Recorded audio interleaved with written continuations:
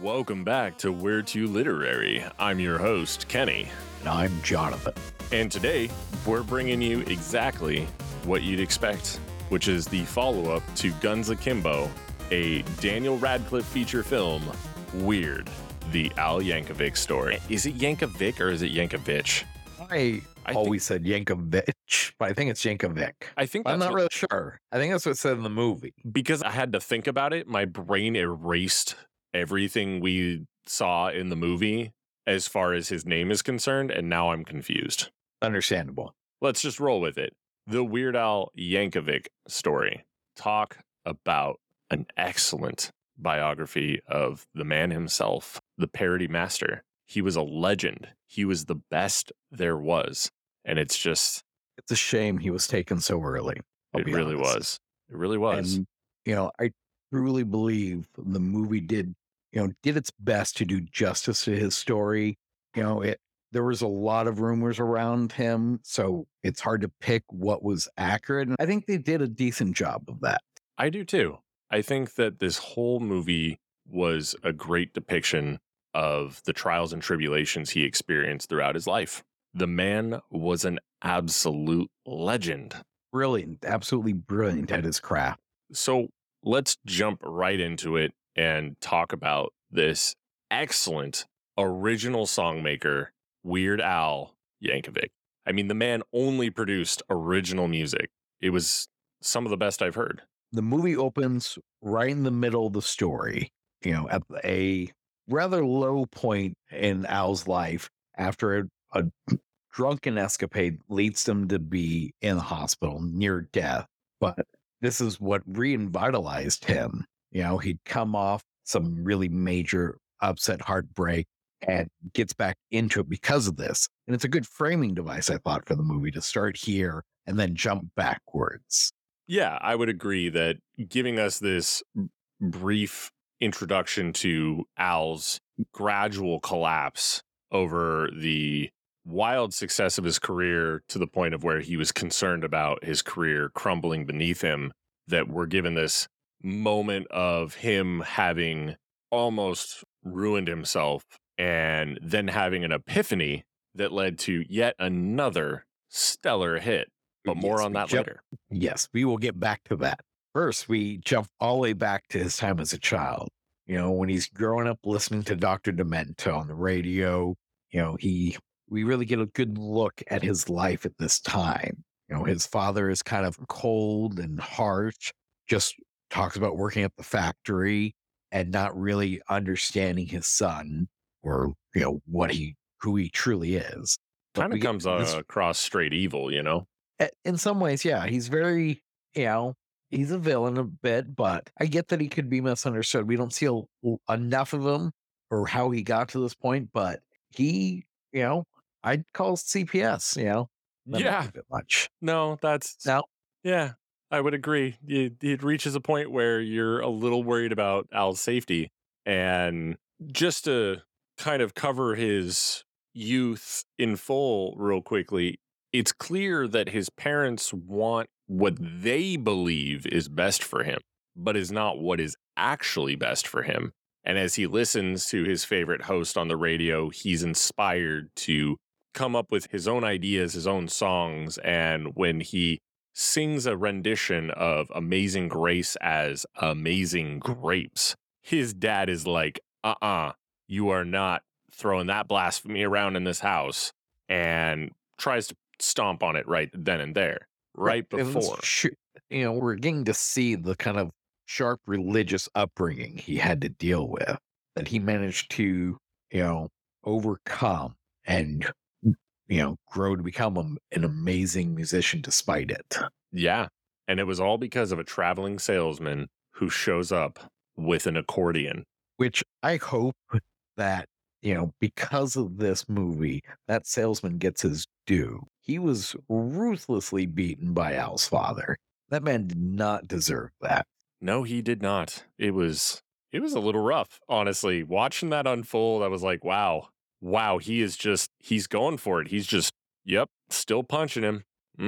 Oh, he's going to kill this man. That's where this is headed, isn't it?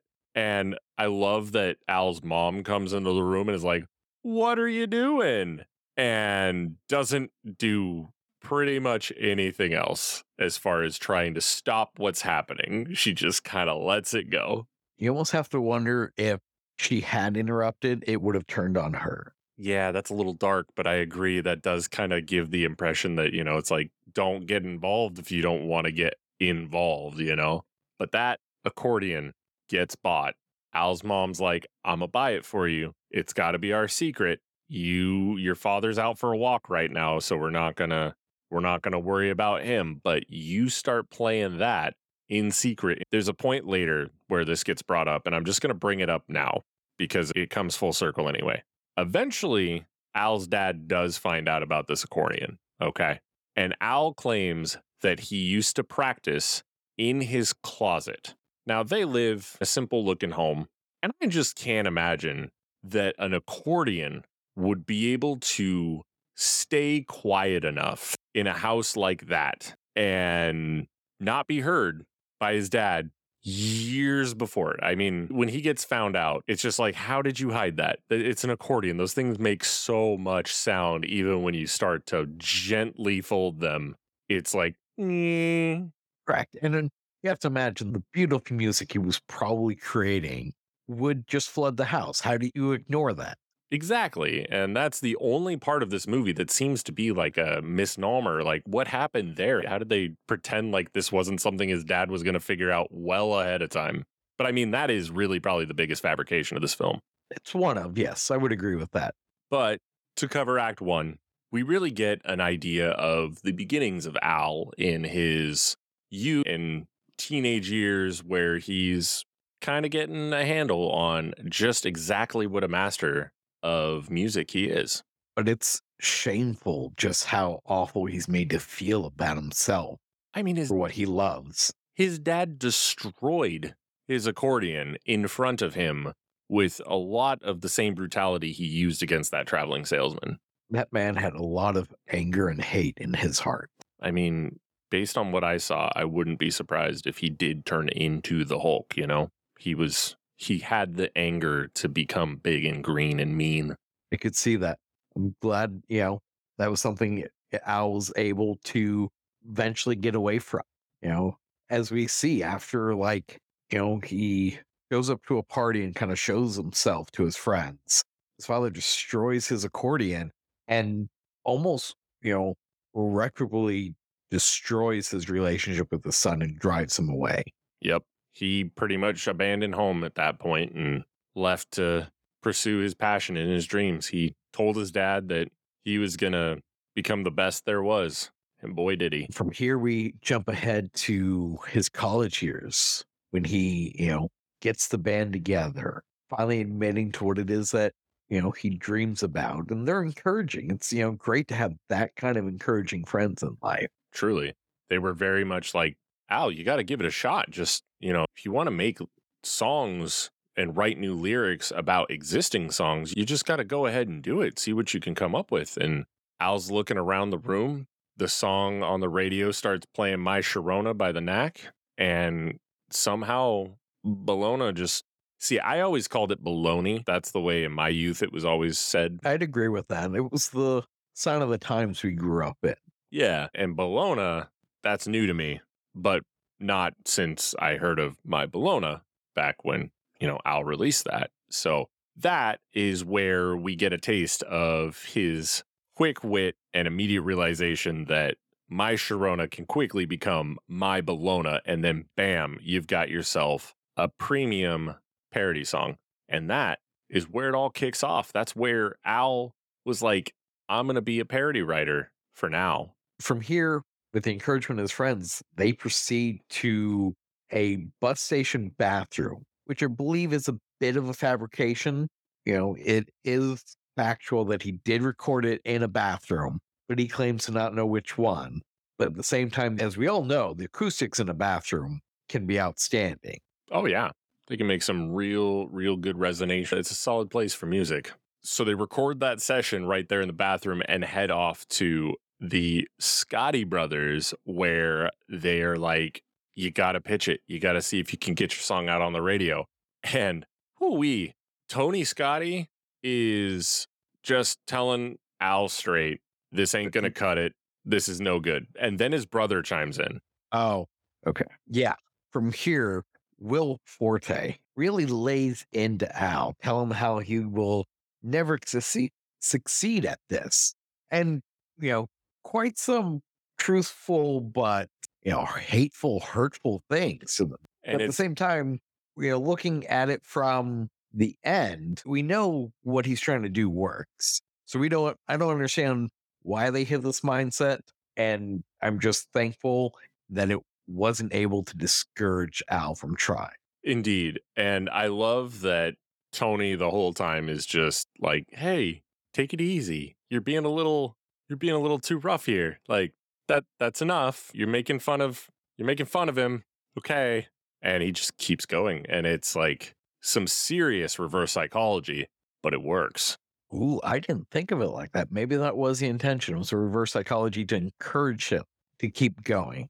Because he does, like you said. From here, his friends go to a bar to attempt to play the show live. And you can see the stage fright in Al, but with the encouragement from his friends, he gets out there. And instead of singing My Bologna, as we anticipate, he instead comes up with I Love Rocky Road, an amazing ode to a delicious ice cream. Truly. Like on the fly comes up with this. And then apartment his roommates His suddenly eventual band. become his band in this moment. They hop on drums, hop on guitar, hop on bass, and start playing this amazing rendition of I Love Rocky Road, which it's just immediately a hit. The heckler in the audience, otherwise known as Patton Oswalt, is moved to tears over this song. He can't believe it. And Dr. Demento, who's played by one of my personal favorites, Rainn Wilson, is in the background watching this all unfold and recognizing the amazing talent in front of him as he waits for the show to finish before approaching him with a wonderful proposition. Correct. Don't we all just want our childhood hero to come, give us the offer of a lifetime, and take us away? 100%. Keanu Reeves, I am waiting for you, sir, whenever you're ready. The things I learn about you every day, sir. Hey, he is one of the most wholesome people in the entire world. And who wouldn't want to be like that? Who You're wouldn't not want to learn wrong. from the master? That's fair. I can see where you're coming from. No, from here, Dr. Demento sweeps Al away, take him to, one of his famous house parties. And I mean famous. You have everybody who's anybody there in that day and age. Yep. This one in particular, we see Pee Wee Herman, Tiny Tim, Alice Cooper, Andy Warhol, Salvador Dali, Alice Cooper, the magnificent Gallagher. We have Elvira in the back of the scene.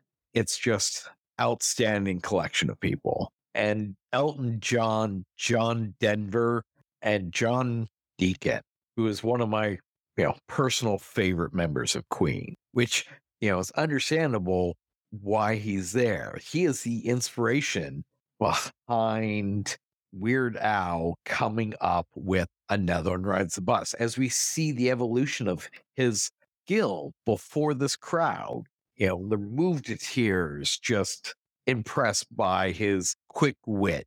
Yeah, if Wolfman Jack hadn't really kind of goaded Al into coming up with a song on the spot, basically Wolfman Jack gives Dr. Demento this hard eye of like, yeah, I know good talent when I see it, and this guy in front of you, it ain't him. And Dr. Demento's like, excuse me? I know talent when I see it, and you're mistaken, sir. And that's when he challenges him on the spot to come up with this new song right then and there. And that's where Al hits Another One Rides the Bus absolutely perfectly in front of John Deacon, even, who, as we know, originally wrote Another One Bites the Dust. So as this whole crowd's moved to tears, like Jonathan said, we see Al's whole demeanor just immediately recognize that he is indeed hot shit. And when John Deacon is like, hey, Queen's going to be playing a show next month at a little spot called Live Aid, and we'd love for you to play your song on stage with us. Al was like, hard pass. Correct. As we all know, Weird Al turned that down to pursue his own career. At that point, his rising star, a show like Live Aid was just beneath him. And then they promptly exercised their power as, celebrities, if you will, because Dr. Demento is like, you know what, Wolfman Jack and John Deacon, get out of here. And they kick them right out of the party. It's ridiculous. But that is the end of Act 1.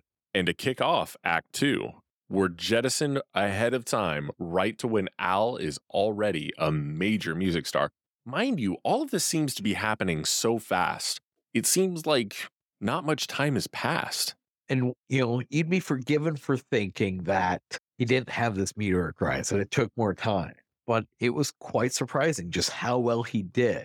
Like his music really resonated with the people and just propelled him forward on a path not seen by many. He sits down for an interview with Oprah Winfrey, the Oprah Winfrey. That, you've got to be a pretty high level celebrity if you want to have any kind of conversation with Oprah. She's the best for daytime TV. Mind you, this is before she started giving people cars. True. This was before all of the super gift days where you get a insert blank because it could be anything. You make it up and it probably happened. Very true. As this is being broadcast across all these TVs, somebody very special to Al happens to catch this interview with Oprah and latches on immediately. None other than the ultimate cartel leader, Madonna. Oh shoot, that's a spoiler. Sorry everybody.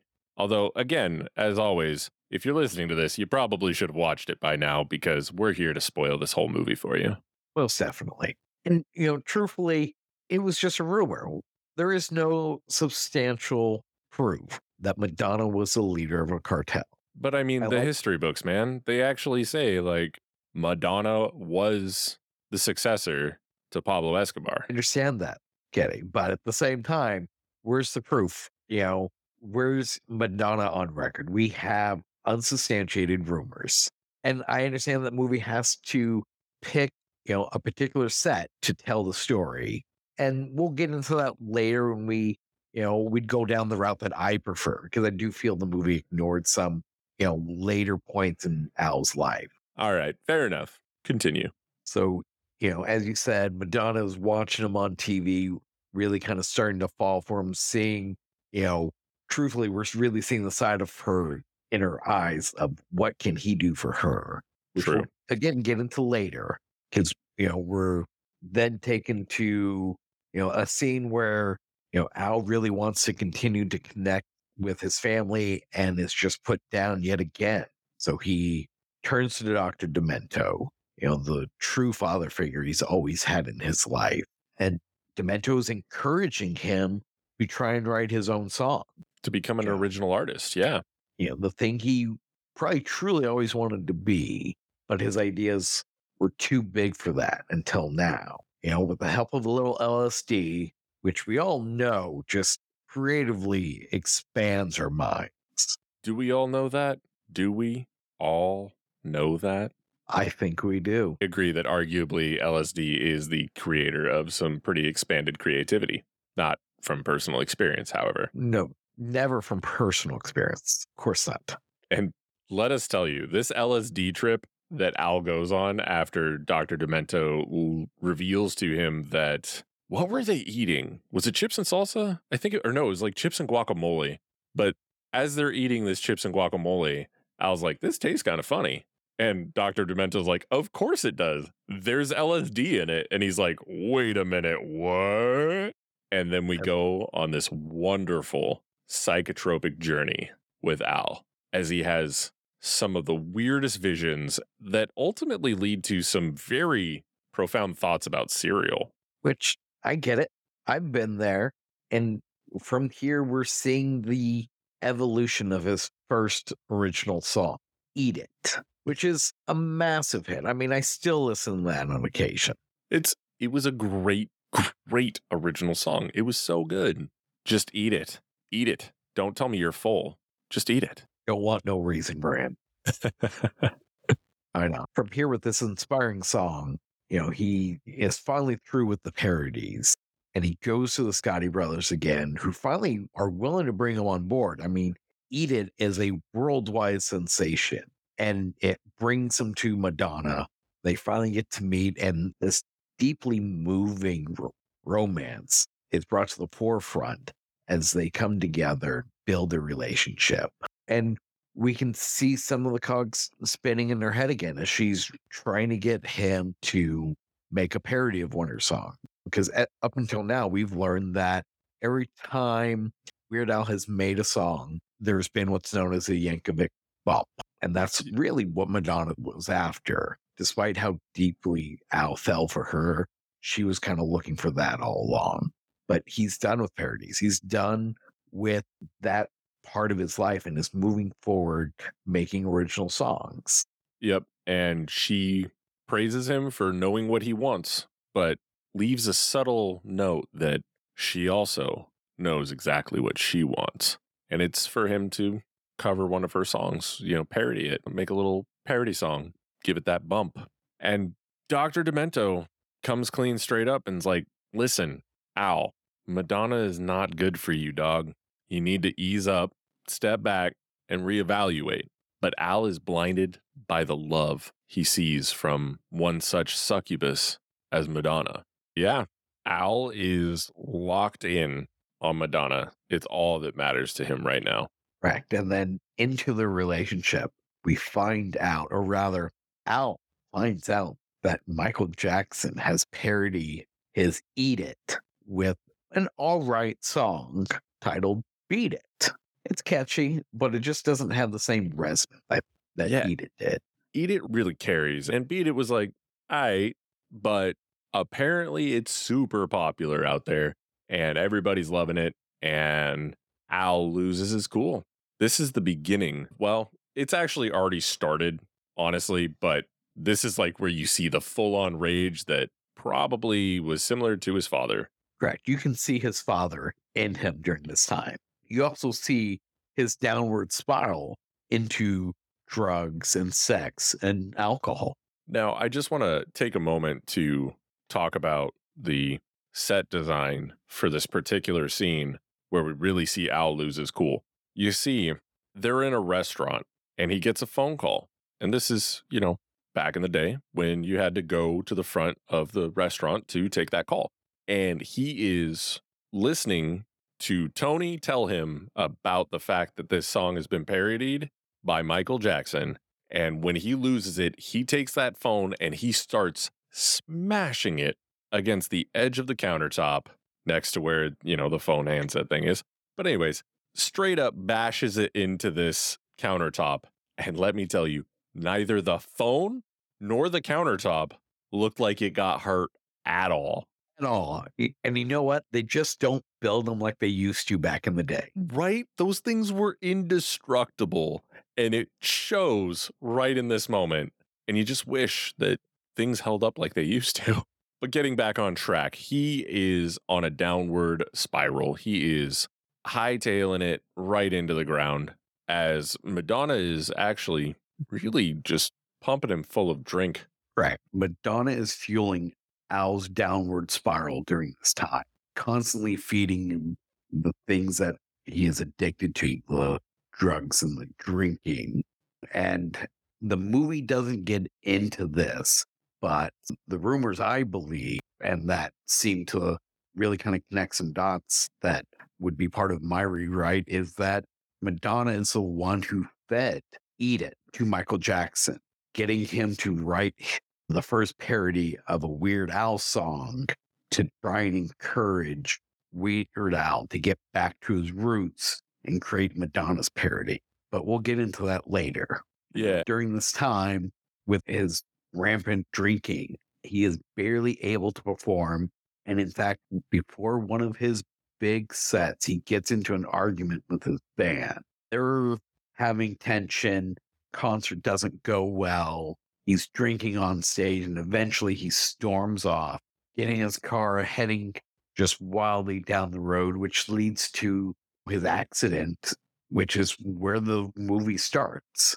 And now we're caught up, Right. so to speak. Yeah, we're back to the beginning. We've come more or less full circle. All the while that this is occurring, Madonna's egging everything on, right? Like he storms off and he's getting ready to just go for a long walk, but she comes along and she's like, "Wait, babe, you can't leave without your keys."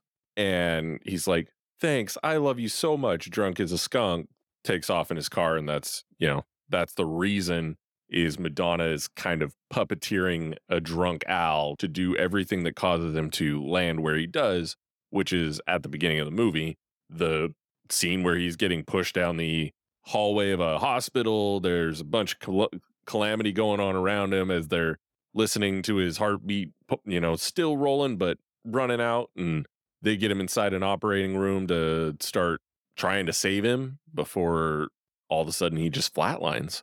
And then the doctor is revealed to be none other than Lin-Manuel Miranda, the excellent man himself. And he pronounces Al dead on the spot, says time of death is, and in that moment, Al springs up from the bed, grabbing him by the shirt collar and asks him for a pen and a pad because he just figured out, like a surgeon, to parody like a virgin.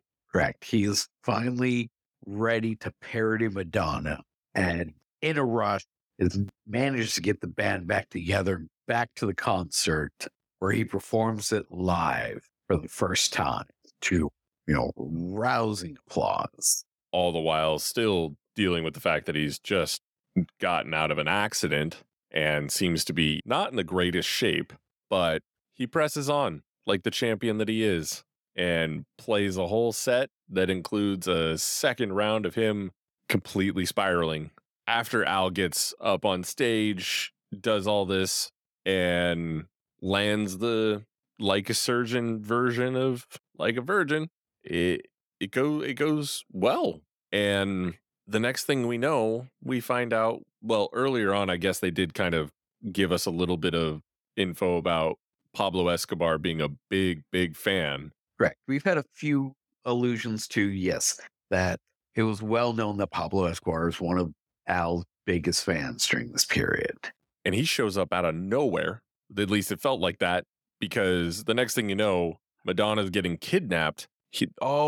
They were in the cafe and they were having a chat.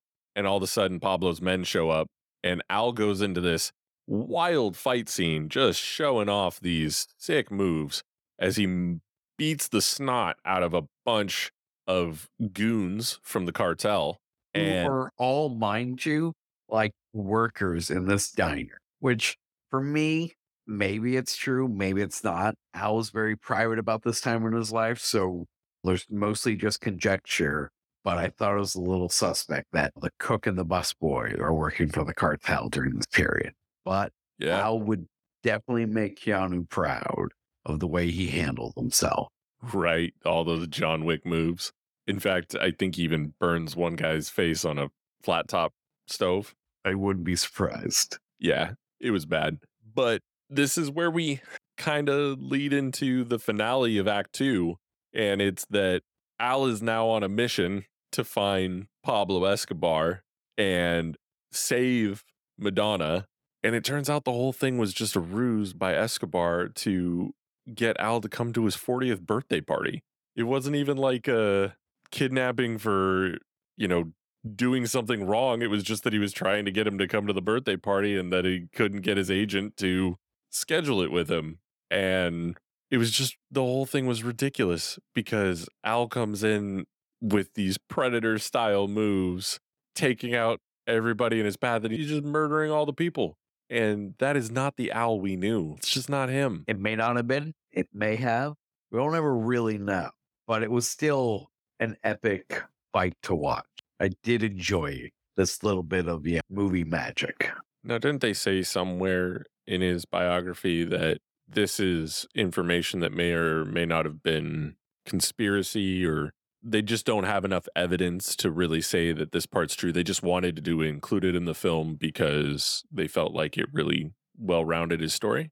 That would be correct.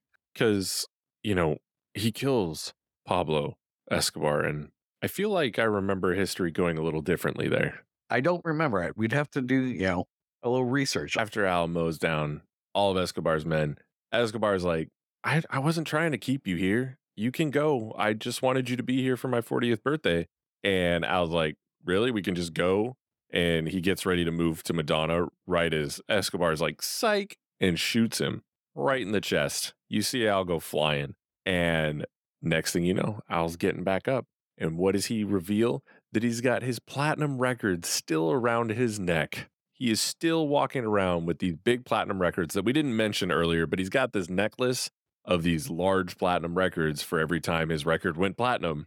That's a lot of time saying platinum all at once, but you get the point. And Al had a lot of platinum. He did. And that bullet hit one of those platinum records and stopped cold. And you know that had to hurt a lot. It's like, I don't care if it's a not bulletproof vest, like that's still going to hurt regardless. Al gets back up and shoots Escobar, and Escobar's gone. And that is where it all took a big turn. Correct. It's here where Madonna decides that she'd rather pivot. She'd rather take over from Escobar and run his drug cartel. Why rule the music industry when you can rule the world? That was the He's gist. not wrong. That was the He's not gist. wrong. I know. And, if I was Al, I'd be hard pressed to turn her down. But he does. Because he knows it's wrong. And he leaves her. And he breaks her heart. And she wildly shoots after him because he knows too much. She's trying to shoot him and kill him. And she does not hit a single shot at all. She's a terrible aim. It was just awful. The whole entire clip was wasted.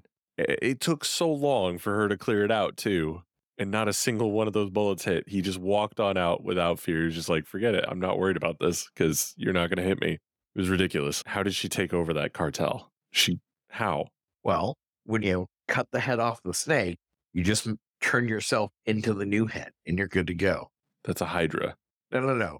Hydra, which I don't think is a Hydra. Is it a Hydra? Is when you cut off the head, and another one grows. Spring from it. No.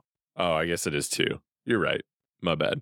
And that is the end of Act 2, weirdly enough. We get kicked off into Act 3 by Al returning home and to actually work in the factory alongside his dad because he feels like that's the only way he's going to get his dad to be proud of him. And we quickly find out that this whole time, you were just meant to hate the dad in the beginning. Things were going to always turn out for Al and his dad in the end. And they sure show us that when Al's father turns his entire demeanor around and says, I am proud of you, son. And they go home to talk about it. And that's when we get probably the biggest reveal in the film. One that I actually really enjoyed. I wasn't expecting so much that his dad is actually Amish. And music like polka wasn't seen too kindly by the Amish community. He wanted to be a musician and an artist anyways. And so he got out there and we learned the history of his dad being somebody who also went on to try and follow his dreams.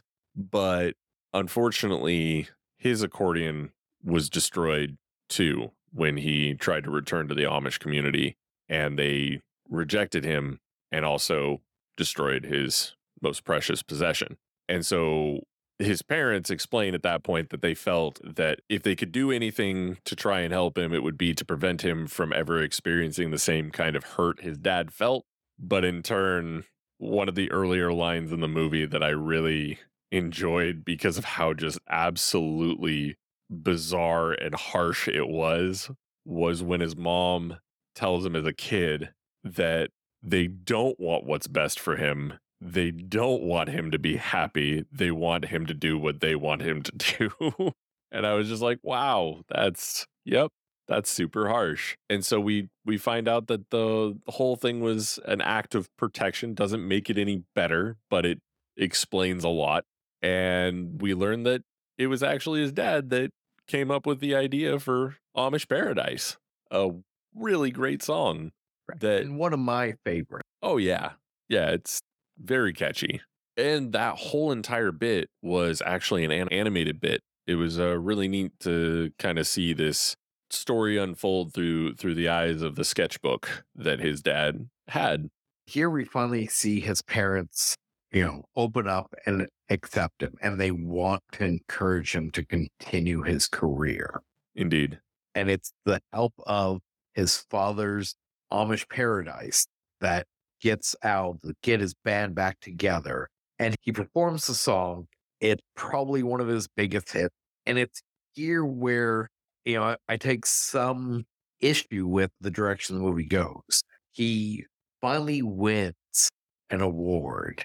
And, because there's some rights issue that they didn't want to get into, he is instead wins a very specific award for a very specific genre of music.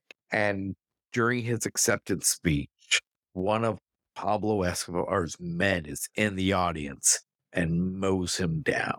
Just sitting there ready to go with what I'm pretty sure was a heavy machine gun, but that's fine.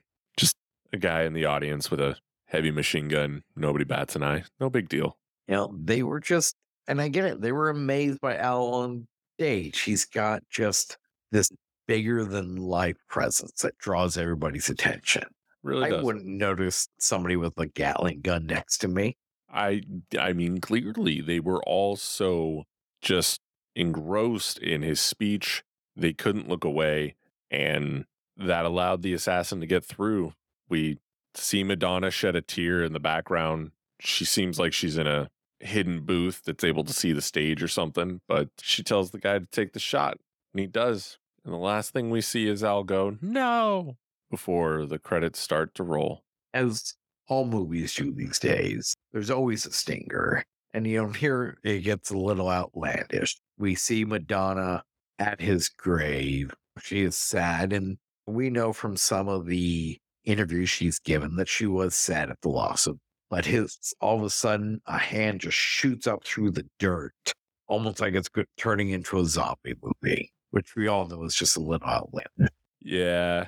Somewhere I heard that Al was a real big fan of the 1976 movie Carrie, and that's actually a reference to a scene that occurs in the movie. And so just a little touch that also, gives us a little idea that maybe Al's actually still out there. Maybe he's still alive. It very well be. I mean, it's an interesting proposition. And, maybe he's out there hanging out with Elvis. He's a legend regardless. Al, you're the best parody writer we have ever known. And we thank you for all the music you provided us, all of those wonderful, wonderful originals, and even those parodies that we forgive you for doing. And I will always remember you for bringing out Eat It First. Always. As far as a little bit of thoughts on how we might have written it differently, I do feel that the story of Escobar seems a little outlandish. I think they could have come up with a little bit more of his life story to fill that gap a little bit. Put back some of the reality of Al instead of some of the baseless conjecture. Well, and we know that before we lost him, there were definitely a few more things that he did in his life that the movie did not touch on. And that's where I would have gone down a different route with the story. How would you? I would have dropped the kidnapping plot. There's plenty of interviews where Escobar talks about his love for Weird Al, so you can keep that. And I would have increased the length of the movie, in my opinion. I probably would have ended Act 2 at the award show, going into Act 3 about the last stage of his life. Okay. We know that Pablo's men did attack him at the award show, and he nearly died yet again. But there is interviews on file where he talks about the bullet that's lodged in his chest, that because of this bullet, he can no longer play the accordion. Every time he does, that strain causes it to just move closer to his heart. This would be a great version of that plot. Correct. I mean, it would have been more fun for me to see this, and truthfully, it's where I would have gone with the story. Sure. Nothing wrong with where they went.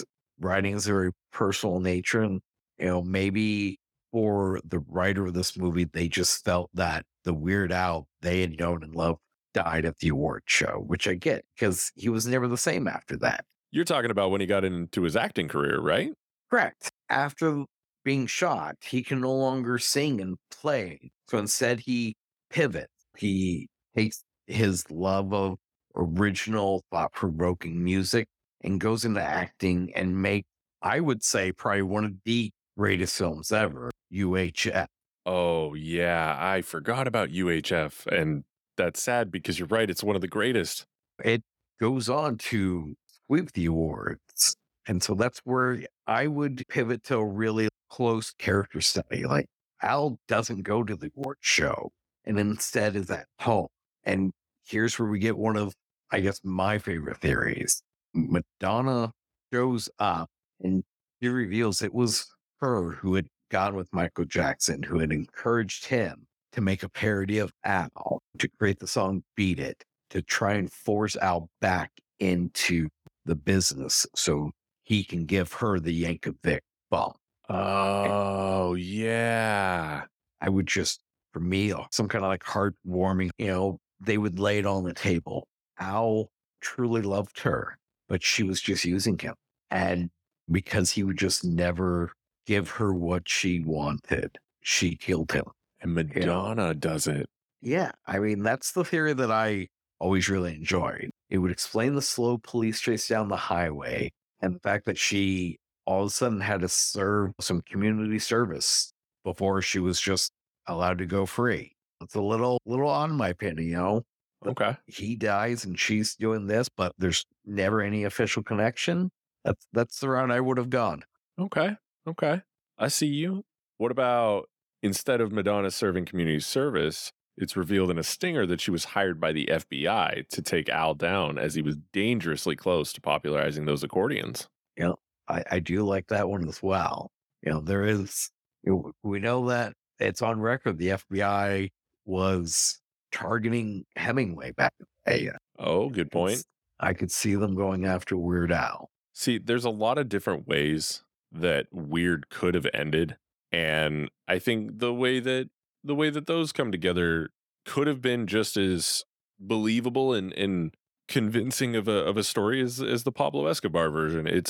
There's lots of ways that we could have lost Al, and we don't necessarily know which one was true. So I don't know why the writer felt like they wanted to choose the Escobar story, but that's the thing I would probably consider changing first is a different ending, a different act 3, still including part of the story about his folks and getting to learn more about them, but the action filled part and the way that things wrap up with Madonna I would have given that a different take. Correct. I mean, Al touched all of our lives in different ways. And, the way it's written speaks to, Al touched this specific writer. So, of course, each of us is going to be a little bit different. For Of course. me, I always love these little theories more than the Escobar one. And, the way Al lived his life, we'll never really know how it all played out. We'll never really know. And that about does it for Weird, the Al Yankovic story. Really, really enjoyed this movie. It was such a gem. Oh, I absolutely loved it. And I love that they credited the movie to Weird Al himself, as if, he might still be alive out there writing this just as he is alive in all of our hearts. Or maybe they got a ghostwriter. Maybe. It was very good. And if you haven't had a chance to check out Weird, the Al Yankovic story, it's available on Roku. It is a Roku original film, in fact, which honestly, if there is one other thing that I would change about all of this, I would put it in a movie theater. No offense, Roku. Didn't mind watching it on your platform, but this movie deserved the big screen. Really did. I would agree. I mean, it's truly the only way to bring Weird Al to life. It really is. Al deserved the big screen for everything he's done for us. But I digress. That's going to have to do it here. I have nothing else to add. I would agree. I mean, I think we covered it pretty well. We shared our insights and how we would have gone with the story. I think that's a good way to cap it off. I agree. So, thank you all so much for joining us for this week's episode of We're Too Literary. We had an awesome time talking to you about Weird, the Al Yankovic story, about the legend himself. And if you're listening to us on Apple Podcast, Google Podcast, Spotify, wherever it may be sure to hit that follow button so you know when every episode drops going forward. We'd love some feedback from you as well. We got our website up, we're2literary.com. Very excited about having that finally up and going. It's basic at the moment, but you can listen to our episodes directly from the website and obviously from wherever you're listening to it from right now. You can also provide us some feedback now too, right through our email, feedback@we're2literary.com. Drop us a line. Let us know what you think so far, how we're doing with the show, and if you're enjoying it, what you're enjoying about it, your favorite parts. We'd love to hear anything you got for us, so be sure to drop us a line, and looking forward to next time. We look forward to seeing you guys then. Take care. Till next time.